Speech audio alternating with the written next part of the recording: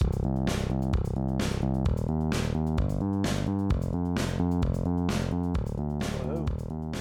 It's episode 109. Pete. Yeah. This is my job. Oh, I'm sorry. Hello and welcome to episode 109 of the Fuel Hotel Marketing Podcast. I am your host, Stuart Butler, joined today with the moon landing denier, Phil Fariska. Hey everybody, how's it going? And the anti-vaxxer, Melissa Kavanaugh. Howdy ho. No response to that? Nah. You're going to take the anti-vaxxer slam? I've been called worse things. Okay. Pete. Specifically. I don't know. Pete, that only leaves one conspiracy theory for you, buddy. What's that? You're the flat earther of the group. Pete DeMayo, It's not a conspiracy theory. It's the Earth is ringed by the ice wall, and that keeps everything in. Can we go on the record right now saying if you listen to this podcast and you're a flat earther, there's nothing else we can teach you. You figured it all out. They can't have listened to this because we're listened to around the Earth. I know that we have listeners in Australia, which means we've been listened to around the Earth, and therefore the flat ice earthers wall cannot listen to this. I don't think that's how it works. My favorite was when they called themselves the Global Flat Earth Movement or something. Oxymoron. That's hilarious. I feel like there's a percentage of the flat earthers that literally are doing it tongue in cheek. Like just It humors started as a joke. Yeah. Right. The whole thing started right? as a joke, and then dummies believed it. So here we are. Well, you know what else non-dummies believe? What's that? They believe in email being an effective form of marketing for your hotels, ladies and gentlemen. This is true. I hope that they do. So here's what we're going to try, and I'd love to get feedback from the audience. So we do a lot of topics on this show, and sometimes we get pretty deep into some stuff, but we want to go back to basics for a little while. And it won't be every week, but I think we're going to do a series sprinkled in with our regular content of Hotel Marketing 101. And just if you're new to hotel marketing, these are the fundamentals that you need to know. And we're going to start with probably, in my mind, still to this day, one of the most effective forms of marketing, which is email marketing. And we want to kind of compartmentalize a lot of this stuff. So we're not really today going to get into every facet of email marketing and CRM and automation and all that stuff. But we're really going to hone in on a very specific piece, which is how do you start from nothing and create and send a very effective email message to your audience, right? That's right. So Pete put these notes together. He did a really good job. We'll put the show notes on the website as well, which you can get to at fueltravel.com/podcast and click on episode 109 if you want to follow along. But hopefully, if you're new to this arena, this will be a helpful episode for you. And if you like it, there will be many more to come from. Yeah, and give us feedback. Send us email at info@fueltravel.com if you like this or if you don't like this. Let us know what you think. We're trying something a little new, so, there's risk involved with that, but hopefully it'll work out for everyone. So before we get into that, we have our normal news-a-roos. Well, last time we did the duet. what? Hang on a second. What? We talked about doing a barbershop quartet. Yeah, that's not happening. All right. Well, let's just do it the old-fashioned way. Melissa's crying over there. Why don't you ask her if she wants to do a duet or not? Would you like to join me in a duet? It's all you this week, All right. Pete. With hotel marketing that cannot lose, now it's time for news-a-roos. Oh, there's a little snap in there. I I like came the back dramatic. strong. I There's did. a dramatic pause before I you know. began. I imagined the lights were down, and then they came up right when Yeah. I started. So, Wow. The curtain Were there open. fireworks Yeah. at the end? Yeah. Wow. You left me wanting more. I mean, isn't that the sign of a great artist? That's what episode 110 is about. Leave you wanting more? Yeah. No, this the more that you're looking forward to. I make jokes so bad. Yeah. Anyway. So should we have some news-a-roos, or are we just going to sing about it? It's more fun to sing about it. But we do have some news-a-roos. All right. We have a news-a-roo directly from the Google blog that was published March 26, 2019. And Google is saying that they are launching on their mobile hotel search the ability to now see vacation rentals on the hotel search. Wow. Yeah. Mobile first, followed by desktop probably in the next month. Which they're following suit from, if you look at Expedia, you look at Booking.com, they've incorporated this kind of inventory into their searches too. And a lot of people say, hey, this is, they got to compete against Airbnb and consumers want choice. And we things just like talked about Airbnb buying hotels tonight, so yeah. everybody's trying to jump on this bandwagon, huh? It's weird to me though, as a consumer, if I step back and really think about it, and I don't know if I'll be honest, I don't know if this is a fair kind of assessment because I have knowledge of the industry that I would assume that layman doesn't, right? I can distinguish between a hotel and a vacation rental and the benefits of each and whatnot. But I have a purpose when I'm going online and wanting to book. And typically I know at the beginning what kind of accommodation I want, right? I know who I'm traveling with. I know where I want to stay. I know what I'm going to that destination for. I know the vicinity I want to be in. I know the price point probably that I want to be in. So for me, this doesn't help, right? But part of me wonders if the industry at large, we make a lot of assumptions because of the knowledge we have. Does the industry at large really care if they're staying in a hotel or, an Airbnb or a vacation rental that's professionally managed? Well, I think what it comes down to is, what is the stat of the week this week? Oh, stat of the week? Can I do it? You can do it. You got to do the jingle though, Melissa. It's the stat of the week. The stat of the week. Stat of the week. So that's weird. That's the first time we've ever done stat of the week inside the News and Roost. But we have to in this case. I know. So what is it? Newsception. Airbnb just checked in its 500 millionth guest. That's a lot of guests. So that's pretty much why the OTAs and Google are all going after the vacation rental market. And honestly, there's people there and they're willing to pay. Back to Stuart's point, does the average consumer care? I think I shouldn't say most, but a lot of people come in with a price point in mind and how many people they're traveling with. Like, how many beds do you need and what do you want to spend? They don't care if it's a hotel or vacation rental. I think it depends. I really do. I think if you look at the demographics on Airbnb, and I think this is a difficult conversation to have because we're conflating a couple of different things here, right? Vacation rentals and Airbnb aren't necessarily the same thing, right? Vacation rentals typically are standalone units, not always, but typically standalone units that look a lot like an Airbnb unit, but they're typically professionally managed, and that comes with some benefits that Airbnb doesn't have, right? You got things like insurances and the amenities that are offered by the professional management. You don't have the security risk. There's a lot of kind of nuances that we could unpack that I don't really think we have time to get into on this episode. But in general, I think vacation rentals serve a purpose for certain types of travel, right? If you're traveling with a larger group of people or extended family, a vacation rental / Airbnb tends to be better. Airbnb tends to skew younger as well, like group travel with younger people. I think the people I talk to, when they're young and single and there's a couple, they'll stay in an Airbnb. But when they get older and they have a kid, they want the security and the comfort of a hotel. So there's a lot of that kind of nuance going on.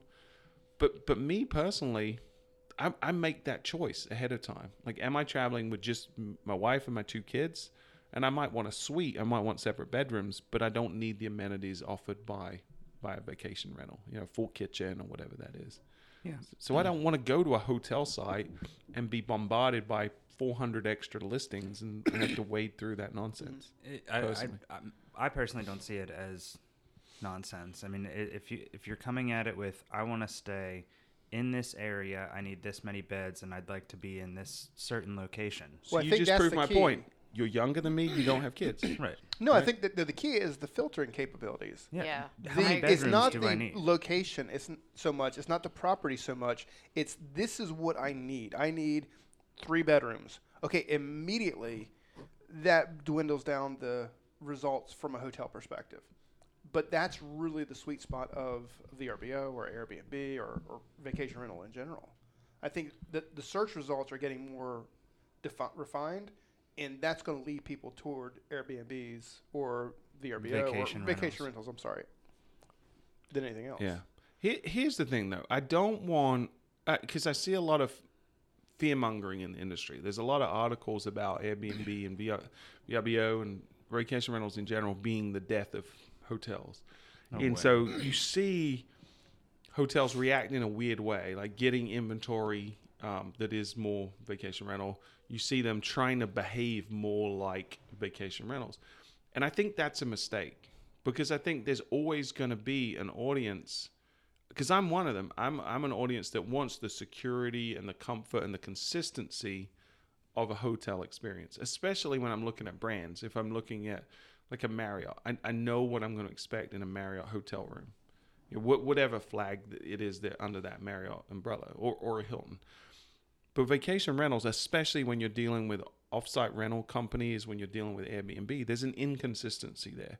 And I'm at the point in my life where I don't crave the unknown and the adventure that can come from that. I crave normalcy and consistency. So I'd rather pay a premium for that. So I really think that hotels, instead of worrying about what the competition's doing, what Airbnbs are doing, double down on hospitality in the truest sense and make sure you're selling your value proposition as a hotel. What do you offer that a vacation rental doesn't? You've probably got amenities on site, whether that's pools, whether that's a gym, whether it's a business center, whether that's a bar or a restaurant. You've probably got stuff on site that it differentiates you from a vacation rental. You may not have the room configuration, but the vast majority of travel doesn't care as much about that. There is a segment, don't get me wrong, but don't cut off your nose to spite your face. Don't sacrifice what makes you great to try to go after a subset of an audience that if you go after, you alienate your core audience. And I think that's a mistake a lot of hotels are trying to make right now. Don't do it. Yeah.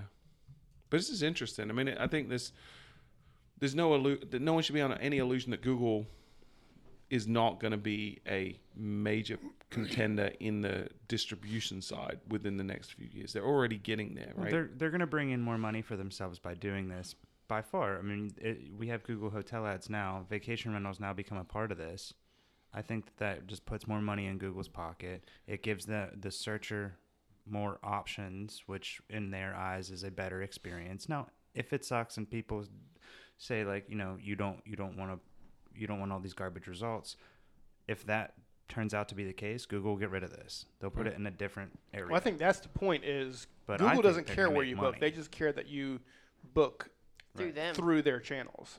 Yeah. If you're doing that, then enjoy your stay. They will make money Yeah. out of Right. this. It's interesting though, because I look at the fact that when I book flights now, I start on Google every time, Yes. without It's the question. easiest way. And I'm not going to do that with hotels because it's still not the most convenient thing for me. So here's the thing. So I agree with you. When I'm booking a flight, I don't need to look at the seat. I don't need to look at the carpeting in the airplane or the food or the bathroom. I just need a flight. I need to go from here to there. It's a completely The most different important factors are decision-making different, yeah. process than booking a place to stay. Right. Right, but I don't need, when I'm booking a hotel, I want to see the location. I want to see what it looks like on the inside. Right, but those are more granular choices. The first choice from a hotel is getting the best deal. I mean, so that's the most important thing from a hotel or airline is I want to fly here to there. Well, I want to get the best price. At time, I would say as well. But it's Yeah. also getting the best results. So if Google can give the best results for a hotel, people are going to gravitate toward that. And Google will figure out, I got to show pictures. Yeah. Google can figure that part out. But I think it's also about user interface. I think it's about utility. I still start on trip. If I'm going to a new destination I've not traveled to before and I'm not familiar with it, I typically will start on TripAdvisor still. I always start on Google. Yeah. I might end up clicking through to TripAdvisor, But I'm what not do you going. do? You actually use Google Hotel Search, Yeah. So, well, typically I'll. or do you actually just I will search I for will the Google destination search hotels? Destination hotels. But then you're clicking on what typically? Sometimes it's TripAdvisor. Sometimes it's not. Right. So you haven't switched to GHA. Not As- exclusively, right. but I could. I mean, I if think I it see will take good, a while, good and rate- we see this right in our clients where it's not like GHA is all of a sudden taken off. the Google I mean, it's Hotel increased, Carousel, but- which isn't necessarily GHA, can offer up some great results too. I mean, I've used that. Right. I guess it depends on what's most important to you. To me, the quality of the product and the vicinity is the most important. Then price probably after that. But Yeah. different people are different, and they might want a full kitchen or separate bedrooms or whatever. I'm saying the search drives the results then. Because Right. if you're checking off, I want a full kitchen, I want these amenities, that's what Yeah. Google's bringing you further down that path.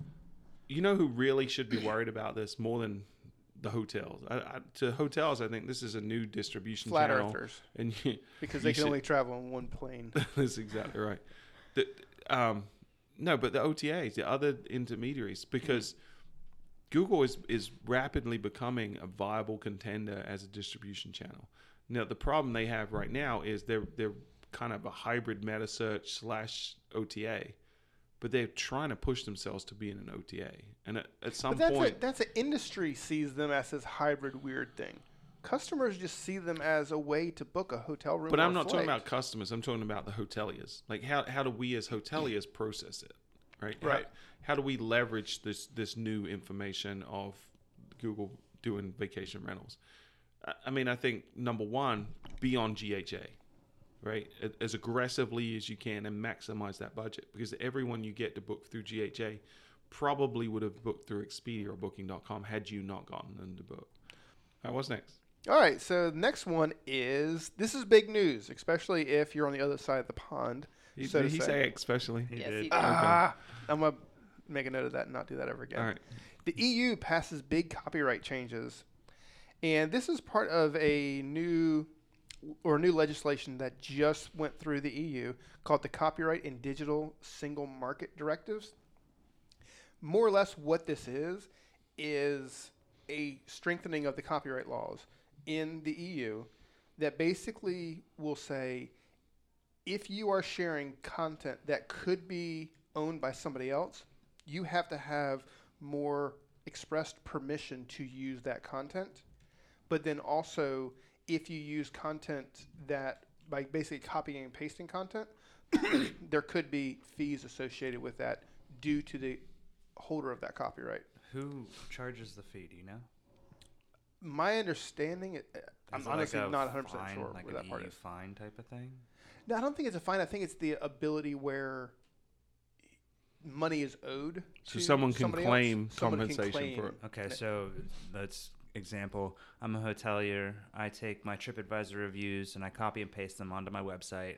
TripAdvisor can could charge then you. come to you and Technically, say yeah, you you owe are us using $10,000. their content. Yeah. Wow. So- And Or- did they get to set the price point? Like that's what's really Well, scary to me. This is the problem with this law, I think, is it's so ambiguous and gray, and it's really hard to Well, enforce. it's not clear because let's say Right. you're Google and you have a snippet of and Right. there's a couple places. Featured snippets now technically are illegal according to Yeah. this. Yeah, I mean when I'm looking at this as a Forbes article from March 26th, but there's several different. I mean this is big news. I mean I'm looking at one from Tech Radar, and it's talking about just that, where what happens when you have a snippet from Oh, a God. result. Now you're basically using someone else's copyrighted So content. what does that mean for voice assistants? Right. There's a lot of implications. This is a classic case where government is overstepping its bounds because they're ill-informed. Yeah. Quite clearly, Yeah. there's a lot of nuance to this. I think we Yeah. could do an episode on it. Yeah. Well, Pete, man, that discussion. I with would me. disagree. No, actually, I would completely agree. Yeah, I told him it wasn't worth a full episode. No, okay. Yeah. But I mean, I mean, think the but point is now is we unpack it. I feel like maybe I was maybe wrong. we have the a thing short is episode for you once. don't know what the ramifications are because the people who crafted this legislation did not think that far. But now the question becomes legislation, or I'm sorry,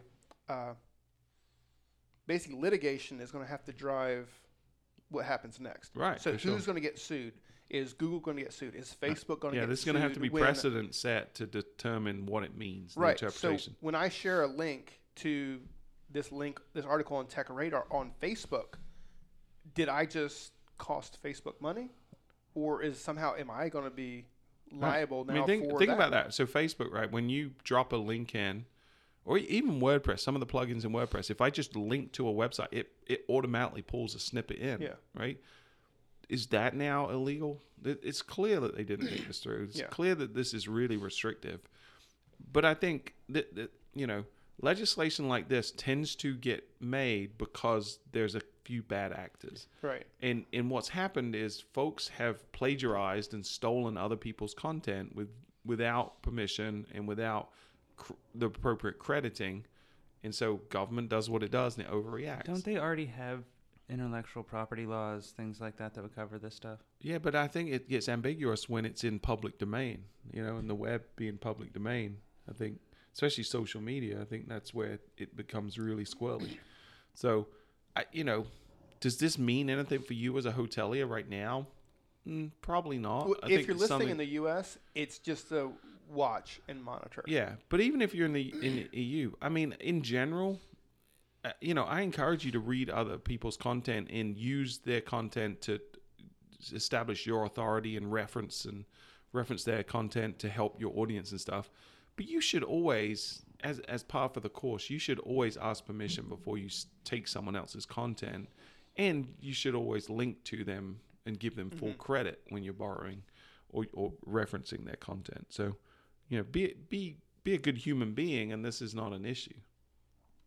Right. I mean, So isn't that advice for every part of life, really? Yeah, it just seems like we're asking a lot of some people. Yeah. Use common sense. Is that too hard, people?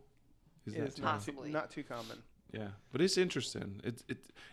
It's more. I think it's more scary than anything else that government can come out with this kind of ill-informed legislation without really thinking through the ramifications of it. That's what's most scary to me.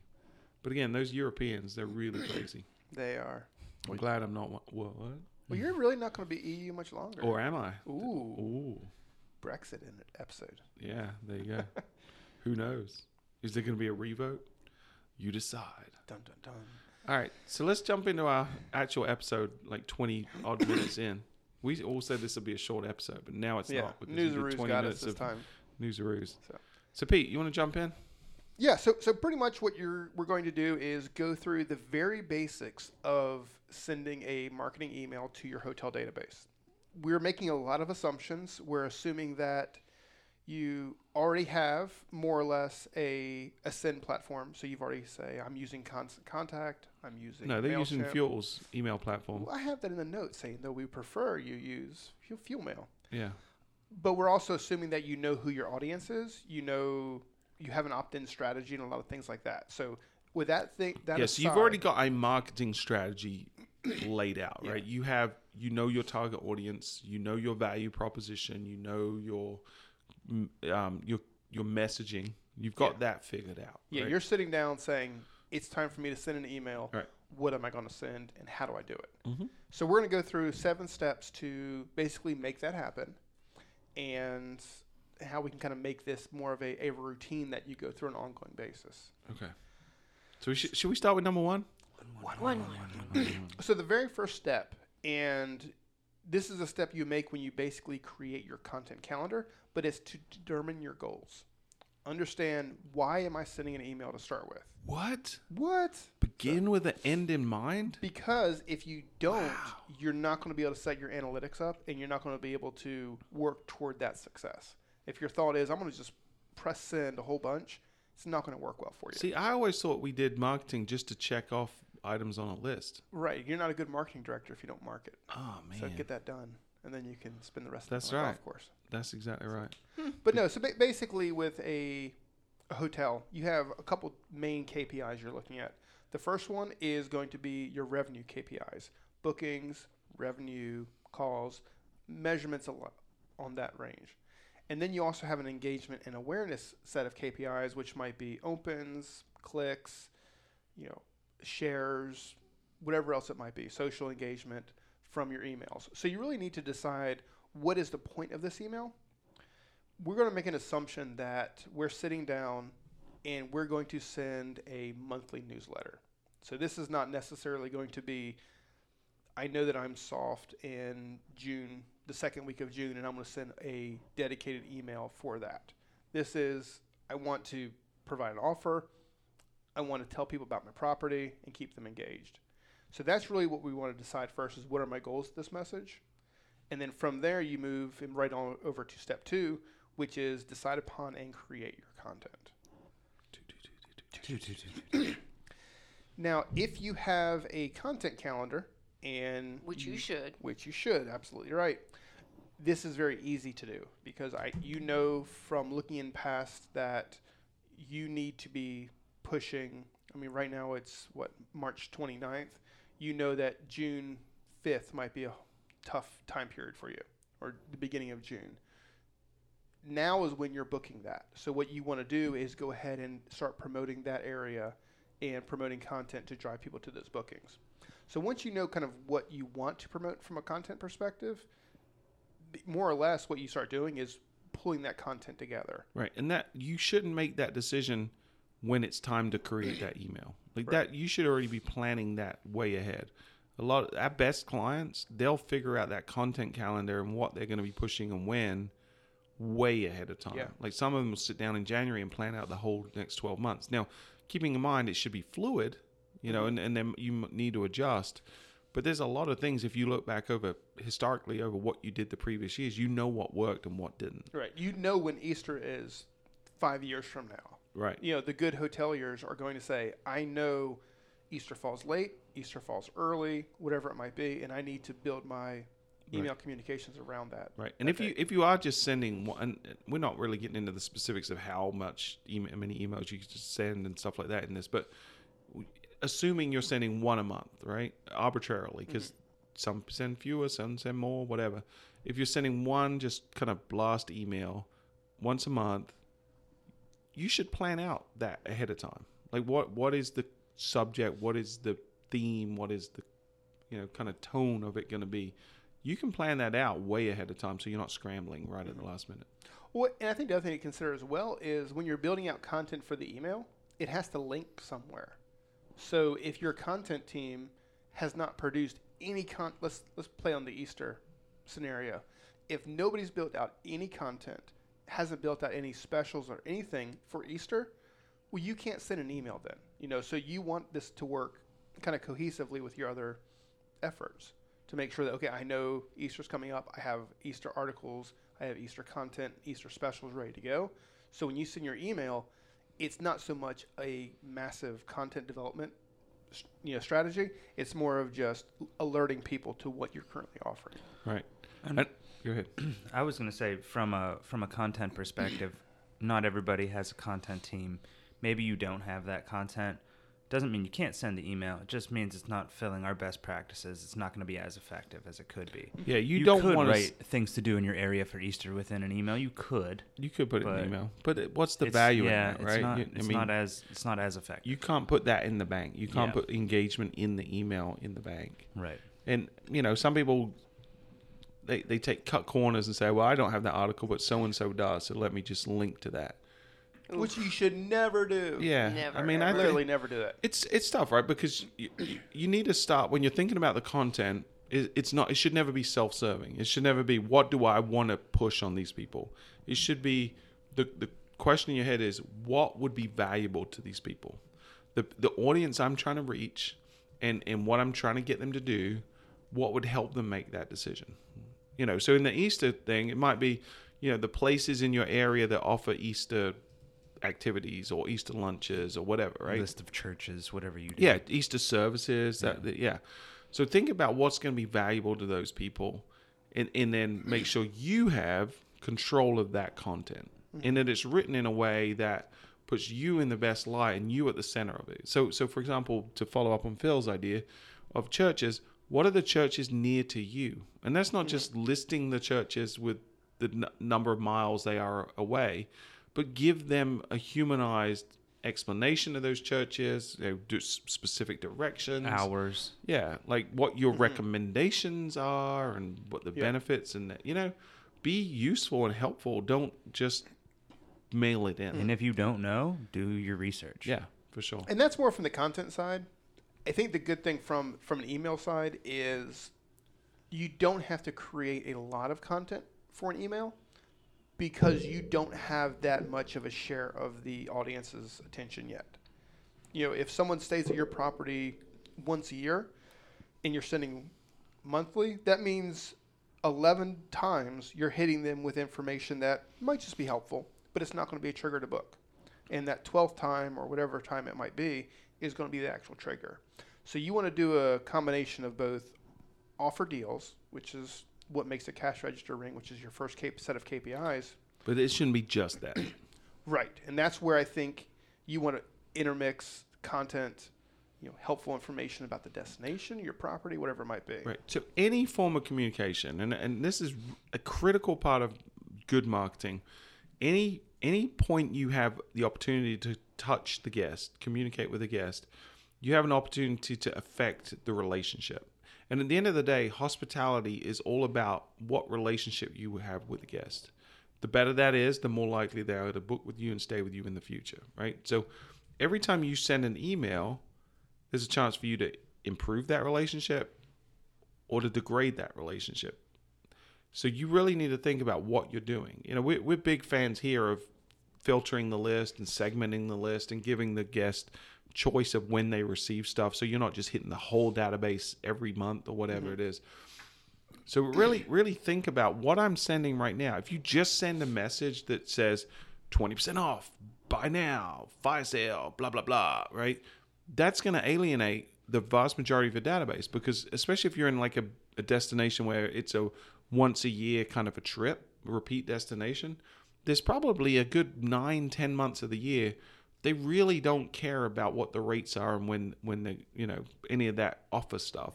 But they do want value from you. They do want you to continue building a relationship.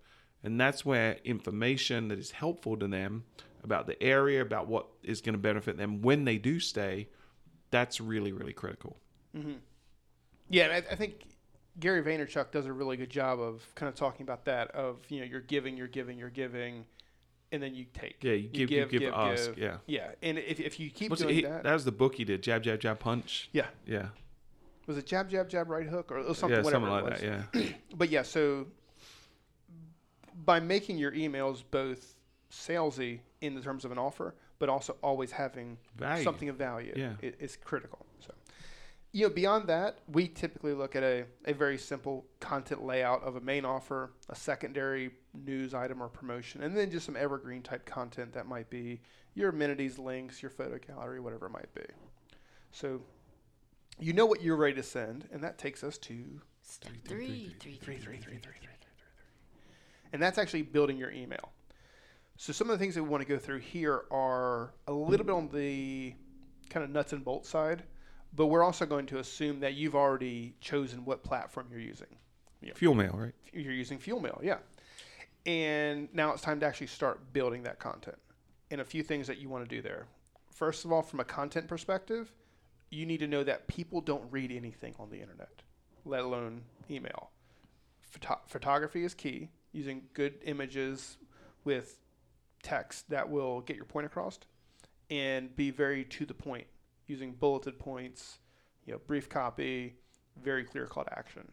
You know, sending them right through that process and getting them hooked on what you're offering versus just throwing it all out there in the email.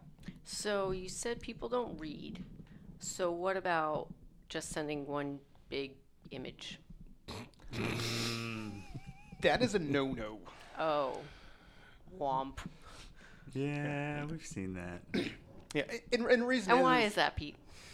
One, more and more people have images disabled, which is a problem.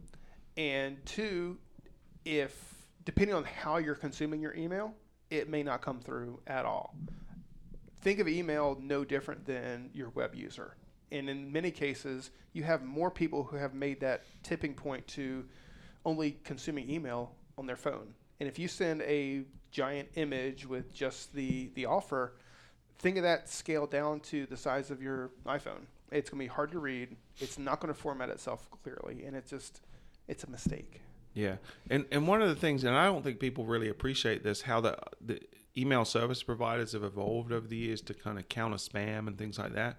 But looking at Gmail specifically now, what interaction the first, say, 10% of your email list has with your email will affect what happens to the remaining 90% of your list. So if you send an email that's a single image and people, you know, don't respond to that well, they delete it quickly, they report it as spam, they don't see it, whatever it is, if that interaction is terrible, there's a good chance the majority of a list isn't even going to see it. It's not going to land in their inbox. It's going to go either to spam or promotions or something like that. So you've really got to make sure that you're creating messaging and you know, from everything from the subject line and the content that it is not only going to get opened, but is going to be appreciated by these people and not trigger them to go and report as spam or just unsubscribe or whatever.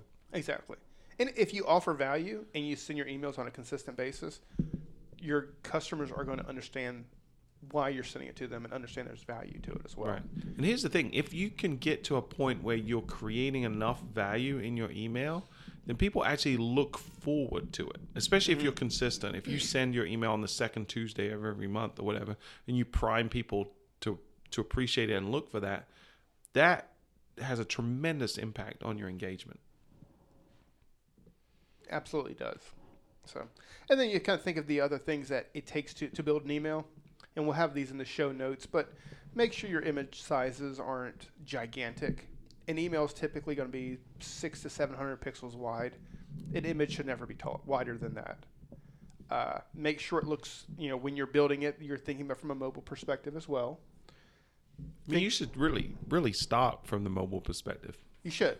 Because, just like website traffic, the majority of email is checked on a mobile device these days. Mm-hmm. So, that should be the way you start and then work back to the desktop. Yeah, because a lot of times, you may have an inset image that you say, oh, this is secondary, but that image is going to take up just as much real estate as your main promotional offer on a phone if everything is stacked up. Yep. So you kind of want to think about that stuff. The other thing you want to do when you think about content is personalization is absolutely amazing. And if you can find a way, and your email platform allows it, and your database is set up to have this information, if you can say, Stuart, we have great Easter deals, that absolutely performs better than, dear Myrtle Beach Dear visitor. guest. Yes. Yeah. Put the name in. Yeah, If you it have the name, most platforms enable you to do that, right? It does. So It's not so much the platform; it's the Do you forethought have the data? when you're building your when database. you're collecting the your data. database has it. Yeah. And you can always, if you don't have every record with it, you can put in defaults or whatever. But Sure. yeah, just like in real life, when you use someone's name, it's a magic word, right? It has an impact, an emotional connection with people. Again, your email is a form of communication that impacts your relationship with the guests. Mm-hmm. Using their name is a way to improve the relationship. So you should absolutely do it when you can. Yep. And the last thing from a content perspective is content doesn't start with the body of the email. It starts with the subject line. And spending time thinking about a perfect subject line, creating a perfect subject line, and we'll talk about testing subject lines as well later, but spend the time there. Don't phone that one in after you spent so much time building out your actual email. Potentially, if nobody opens it, right. It doesn't matter how great that content is on the inside. Right. Yeah, potentially the most important component of the subject line and of the email, and it's probably the one that's given the least consideration. I mean, literally the first thing people ask is, oh, what's your open rate? Right. That nobody cares what your promotion is, what your offers are, what your news is. If you don't have a subject line that's going to get them engaged, you've wasted all your other efforts. And you got to be careful with that because you can get and we'll talk about testing like you said, but you can get a bit clickbaity with it in the short term where you can, use tricks. Like there's little hacks to get open rate like oops and, there's you'll never believe and, stuff like that. Using psychology to get people to open. But long term, that doesn't help you. Because what you do is you train people that you're duping them. Mm-hmm. So you've got to be authentic and honest in those subject lines. I think it's okay to use psychology, don't get me wrong, but I don't think you can be disingenuous with the subject line to trick people into opening. You know what one has gotten me a lot lately is regarding your upcoming trip. Yeah. Like you've already booked it. I'm like, wait, what? I actually booked something. What? Fear. But that won't work consistently, right? So you probably open the first few and you're like, those assholes, What so did next you time they out say when you finish with asshole? You don't want to know what goes on in my head. It's not G-rated. Yeah. But yeah, so test your subject lines and make sure that you have something amazing. That takes us right to step 4. Testing your email across many, many platforms. There's no T in that word, right? That's the second time you said it. Which word? What was the word you just said? Across? No, that's not what you said. What did you say? Did I say across? Yeah. This Welcome is to the not- correcting This Pete's, is not Pete's Audit speech Pete 101. day. So, It is. especially across all platforms. Say that. He needs an Say espresso. AS. I love how you say. As That's not how you say it usually. I'm not saying it anyway. Anyway, we want you to test your emails, and here's why. Microsoft Outlook is not your friend. It's more like family where you have to deal with them. What's Phil's friend? Do you remember? Phil doesn't have any friends. No, he has Extensions a are very your extensions Oh, of Phil's extensions. friend. Call back to like a couple of episodes ago. Extensions are my friend. No, you have to test your email across a lot of platforms because while you might be using Gmail, there is still a portion of the audience that uses some variant of Outlook. And- Hotmail. Or Hotmail, whatever it might be. And honestly, any I web-based, still have a Hotmail address. Bet you do. I do. but any web-based mail platform is not a big deal. It's the hosted or the actual clients that are downloaded on The machine. Outlooks of the world. Yeah. Outlook. It's Outlook. It's Outlook. it's Yeah, it's, that's it's, not- it's a yeah, nightmare. it's But Outlook. here's the thing you need to understand: you got to deal with Outlook whether you like to or not. Right. So make sure you're using some type of system. If it's Litmus, if it's Email on Acid, if it's your email platform itself giving you a little report card of how you perform, it's really important to do because it's amazing how bad Outlook specifically can screw up the best looking email. Yep. And just make it look like junk. If you're listening to this and you still use Outlook, it's time to switch. Stop it. So, the other Well, thing- you know what, though? A lot of people do get personal email at their work, and that may be what they're using at work is. Yeah. Well, they I should know. still stop. Yeah, you can still Well. switch it. So the next part about testing is specifically for Melissa. What? Yep. Test your links and your tracking. It's so important that you look at the email, not the version that you're coding on your email platform, but actually proofing out a version to yourself and clicking on Every link. every single link. All right, so I'm going to do a shameless plug of our email platform right now. So, we just updated at the beginning of this year, and we've rolled out to a bunch of our clients. And I keep hearing again and again, the most favorite feature of our new system, but by everyone that I've talked to, is the fact that when you're tagging an email, right, because you want to campaign track every link. And in every other system I've ever seen, you have to go through every link one by one and add a campaign ID in. In our system, you put that in one place, and it appends it to every link within the email. So it pretty saves you awesome. so much time. And errors. Yeah, and it because- stops you monkeying up and forgetting that one link in the whatever. Because a lot of times, you're using the same header with the same amenities. Right, rooms, so you gotta change and that you have to every change that time every you single do it, yeah. time. So in as you just at the campaign level, at the email creative level, you put in the campaign ID, and it everything automatically appends to every system. Yeah, That you- saves you minutes every time you send an email. Triple check that once rather than triple check every link. Right, exactly, yeah. And then when you go and make a change, because you do a proof to yourself and get it back, and then you have to go make changes. You got to check them. Yeah, it's just a pain. Yeah. We like solving pains. We like Yes. eliminating pains, and that's what we did with our email platform.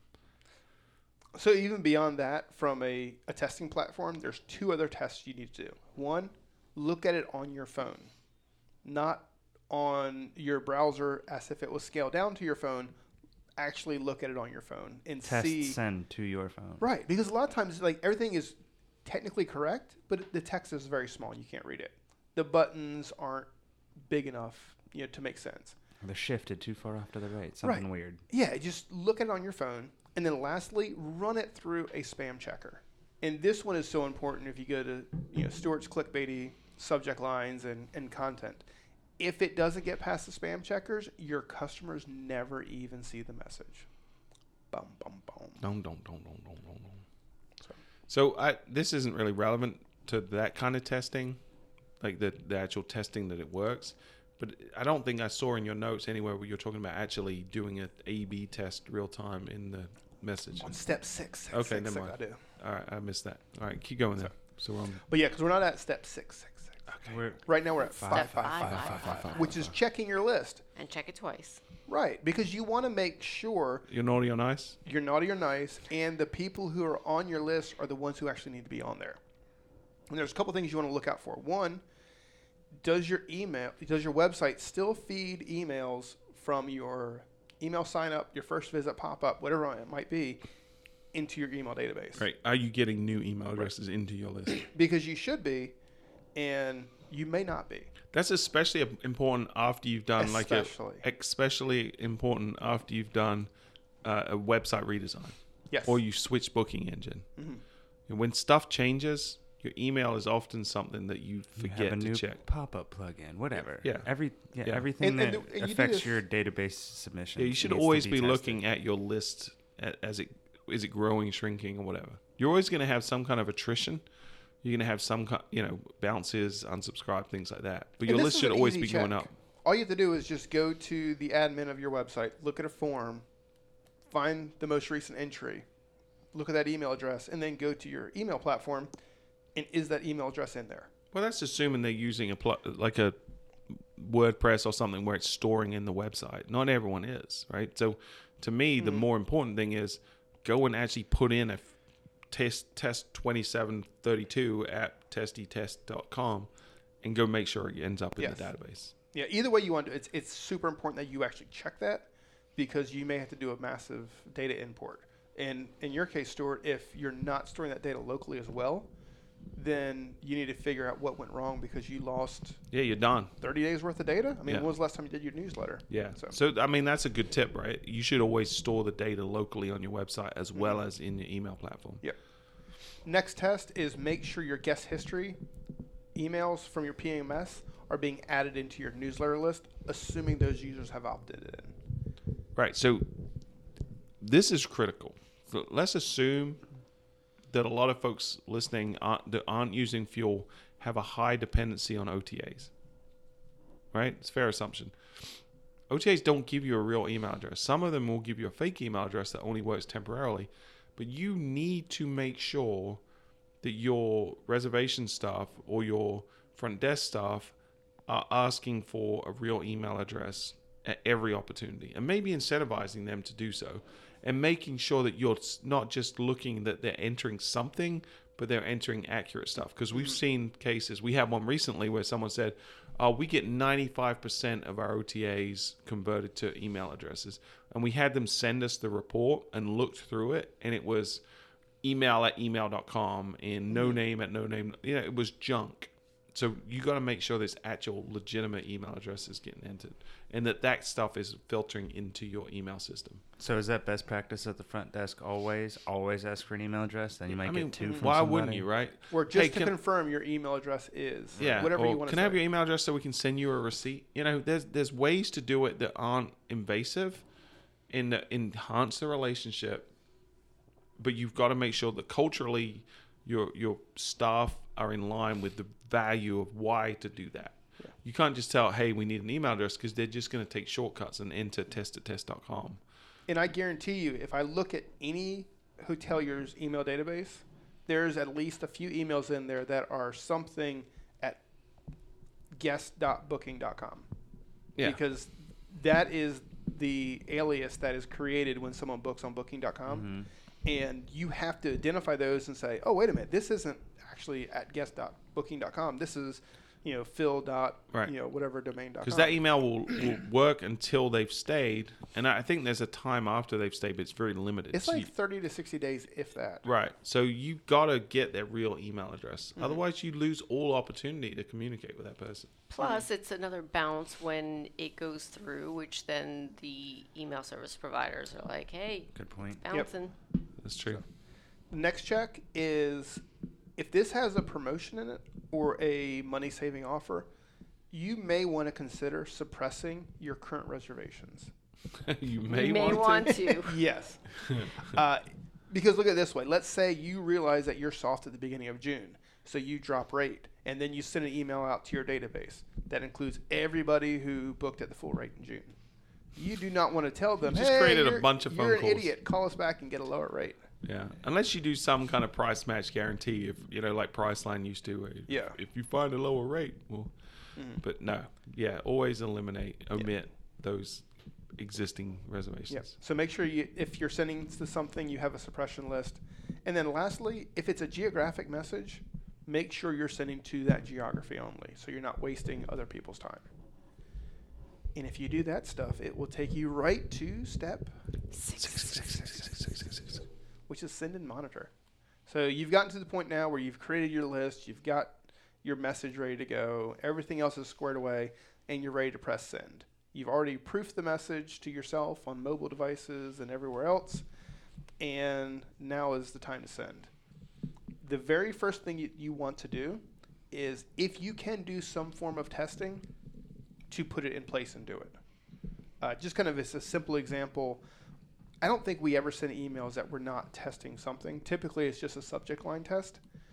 But on average, we're seeing a 15 to 20% improvement in open rate from subject line A to subject line B. Right. And so the mistake a lot of people make with that is they'll test 50-50 on an individual email. And Which then makes they'll no sense and then to they'll me try whatsoever. to all right. And then they'll try to apply the knowledge they gained on the next email. But the problem is each one is so different and there's so many factors. What we recommend, and we've said this plenty of times on the show before, but send 10% to send 10% of the list option A, 10% option B, and then the remaining 80% send the winning one automatically. And I feel like most good email platforms today offer that capability, as certainly does. I think a lot of others do. But that way you're optimizing 90% of the list every time. So- They're always getting the better version. So we sent a fuel email today, Yeah. and we did a subject line test. It was killer, man. It was a really good email. So now we're going It to had find Cartman out. on it and everything. Anything that has Cartman in it, So, guys, you remember we did the episode a couple of weeks ago about 107. 107 was on how to leverage your authority. Mm-hmm. Yeah. We never made the respect my authority joke. So Pete wasn't on that episode, but he sent out the email today and was referencing that podcast, and the big image at the top had a Cartman on it. Respect Nice. my authority. Behind a counter at a hotel. Yeah, it was That's awesome. Oh, awesome. Yeah. nice. Did he have the sunglasses on? He did. Absolutely. Yeah, It it was is. nice. Yeah. Stick. Nice. So anyway, okay. Here's the quiz. Which of these subject lines performed better? The first one, fuel hotel marketing news. Use your authority to drive direct bookings. Or hotel marketing podcast 107. Driving direct bookings with special guest Neil Howe. I say number one. I say number one. All right. Everybody's wrong. I didn't vote. Yay. I don't matter. Yeah, get Don't worry No. about it. Hotel Marketing Podcast 107, Driving Direct Bookings with special guest Neil Howe, outperformed the other version by 21%. Wow. Wow. I think people were like, "Oh, who's Neil Howe?" Yeah, maybe so. Whatever Just it kidding, is. I mean, you can always rationalize after the fact, but the point is our assumptions aren't You're right. often correct. Right. So what we do in our specific example is 15% of the list get version A, 15% get version B. After several hours, the remaining 70% get the winning version. All right, so 85% get the optimized version. In that case. Well, no, in this case, yeah, I guess technically it would be 85%. Technically, no, it is. Yeah. Yeah. You just don't know that it's the last 15%. got You the guys right should go version. back and listen to that episode. By the way, it was great. I was on it. Why do I need to listen to it? So anyway, once you have your testing in place, you are ready to send. You press send, And it makes that noise. Yep, it makes that noise. Fuel Mail does. So, but you're not quite done because you do want to continue to monitor that send for the next couple hours.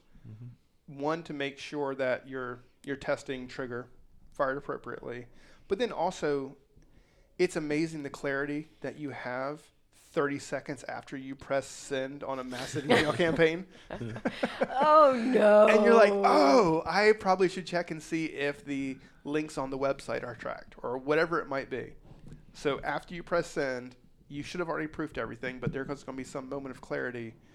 Give yourself some time to... I can't tell you how many times that setting in Gmail has saved me. Oh, the 10-second The rule? undo. I have a 30-second delay on Oh, you my have 30? sends. Yeah. Yeah. Yeah, I agree with that. Sometimes I've sent some ranting emails, and just cathartically, it helps me to hit send, and then I'm like, nope. Undo. Yeah. And then every once in a while you get the error. Email cannot be reached. Yeah, like, Ah. yeah. And So hold on, Okay. before we go off that. So testing, there's a lot of things you can test, right? You can There test is. subject line, you can test from address, things like that. We found that subject line is often the most critical. But one of the other things people like to test is the time of sending. yes. The problem with that is it's really, I think it's a mistake to test that because I think it comes down to the individual person. So one of the things we did with our new email platform for Fuel Mail is gave it the ability to target individuals based on their preference. So if I historically see that Pete opens emails at 10 a.m. and that Melissa opens them at 12 and that Phil opens them at 9 p.m., then rather than me sending everyone the email at the same time, I'm going to look at each person individually and trickle it out at the time that I know they're more likely to Well, click. you're not going to do it. No, the system does Right. automatically, right? So there's an option in ours to do that. It's using AI to basically say, optimize the time of delivery to each individual. And what we found is that gives a good lift in terms of open rate when we're putting in each individual person's inbox at the appropriate time. And I think that's a better way to do it, to treat people as individuals versus try to do like an average time, because if you're doing mean average, it means It's that the just- majority of people, you're not doing it in the right time, right? So That sounds like that's probably one of my favorite pieces of Fuel Mail then. yeah, That's it, really cool. yeah, it's pretty neat. It always reminds me of Al Pacino in Any Given Sunday, where he talks about the game of inches for football, Yep. because that's what email Email marketing is. is- It's not. Imagine an inch of your inbox. How Right. many emails are in an inch of your inbox? Yeah, that's not what I mean at all. but no, I think it means like you have to go after each half percentage that you can in Lyft. And if it's a subject line test, if it's testing whether an image or a animated GIF performs better for your main graphic, or if Which Melissa it does. prefers the to get GIF performs better. way better. Isn't that crazy? Yeah. So, but if it's that, or if it's Melissa likes to get an email at 12 o'clock versus 1 o'clock, you have to do each one of those every one of those things to get the best performance. Right. But most platforms don't let you do multiple tests, right? You can't test time of delivery and subject line and content. Stony. So with our platform, what you do is you don't have to worry about testing the time of day because it's automatically optimizing. So then you test the next best thing, which is the subject line, because you get more people into the email at that point. Yep. All right, now you may continue. Now is the very final step, which is step 7. Review your analytics. I wish this was step 8. What What was do you yours mean? for step 7? I don't know, but I Oh, her want number's analytics to be 8. Yeah. Oh, Womp. Sorry. 7, 8, 9. No. Okay. Someone said that joke literally like I'd never heard it the other day. Oh, it was my son. My 13-year-old son What? asked me, like he acted like this is the funniest joke that he'd ever heard and Yeah. that no one had ever heard it before. Why did 6 eat? Or what was it? Why was 6 afraid of 7? Yeah. 7, 8, 9. Boom. So anyway, All right. reviewing your analytics. You finished the send, but you're not quite done yet because you do want to see how it performs. Because immediately after you send this month's email, next month's email is right behind it. So look at what performed, what worked best in terms of your articles. We like to typically give it about a week. You'll get 90% of your performance within the first 24 hours, but give it a couple days, see how your email performed, what links got clicked, what actually led people to convert, and then from there you can make next month's email even better. And I would also take the notes from that send, pop them back into the content calendar you already created for email. So when you go to review it for next year, You have all your remember what stats. worked. Yes, What? What? that's email marketing. And also go into your 102. analytics and put a Annotation. Oh, notation annotations, yes. that you sent an email that day.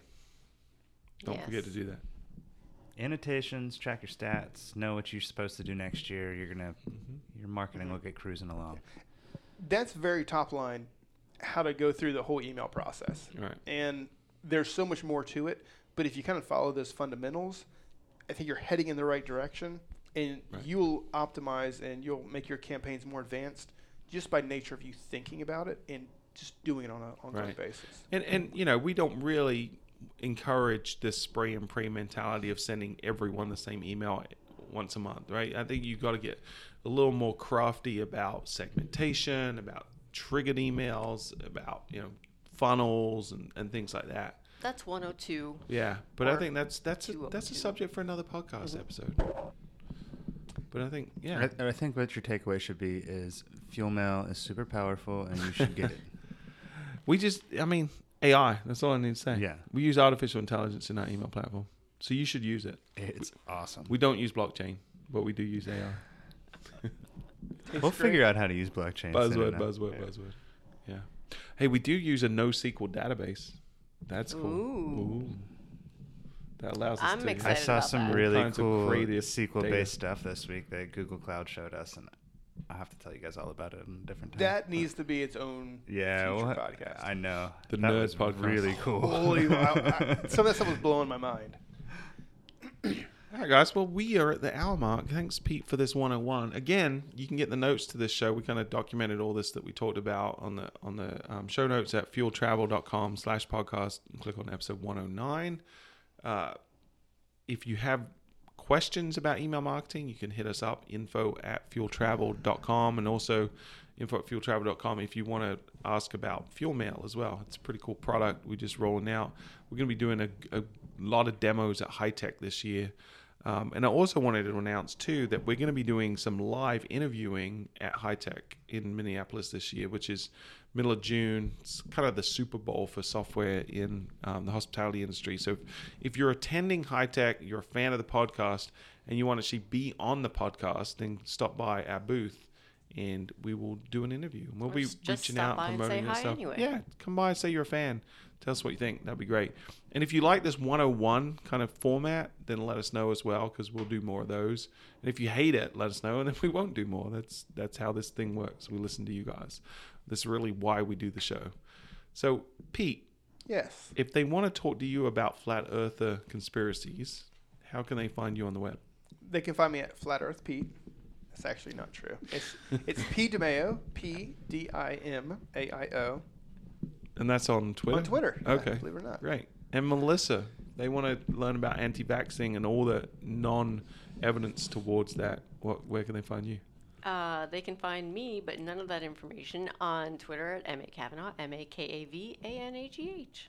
And Phil, if they want to learn about why Neil Armstrong did not land on the moon, where can they find you? One small step at Twitter. You can find me at Pforiska, PFORISKA.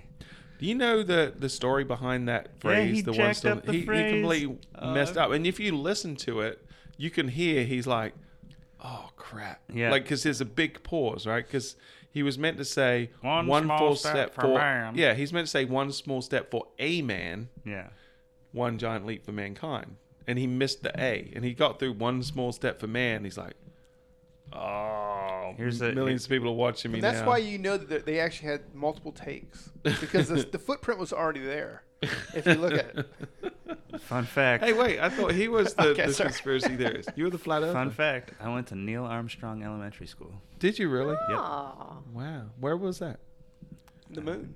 Undisclosed location. Is it though? No, it's in Pittsburgh.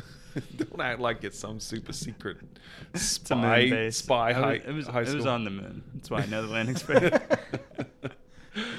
Oh, if you want to get the notes to this week's show, you can go to fueltravel.com/podcast, click on episode 109. And until next time, you've been listening to the Fuel Hotel Marketing Podcast.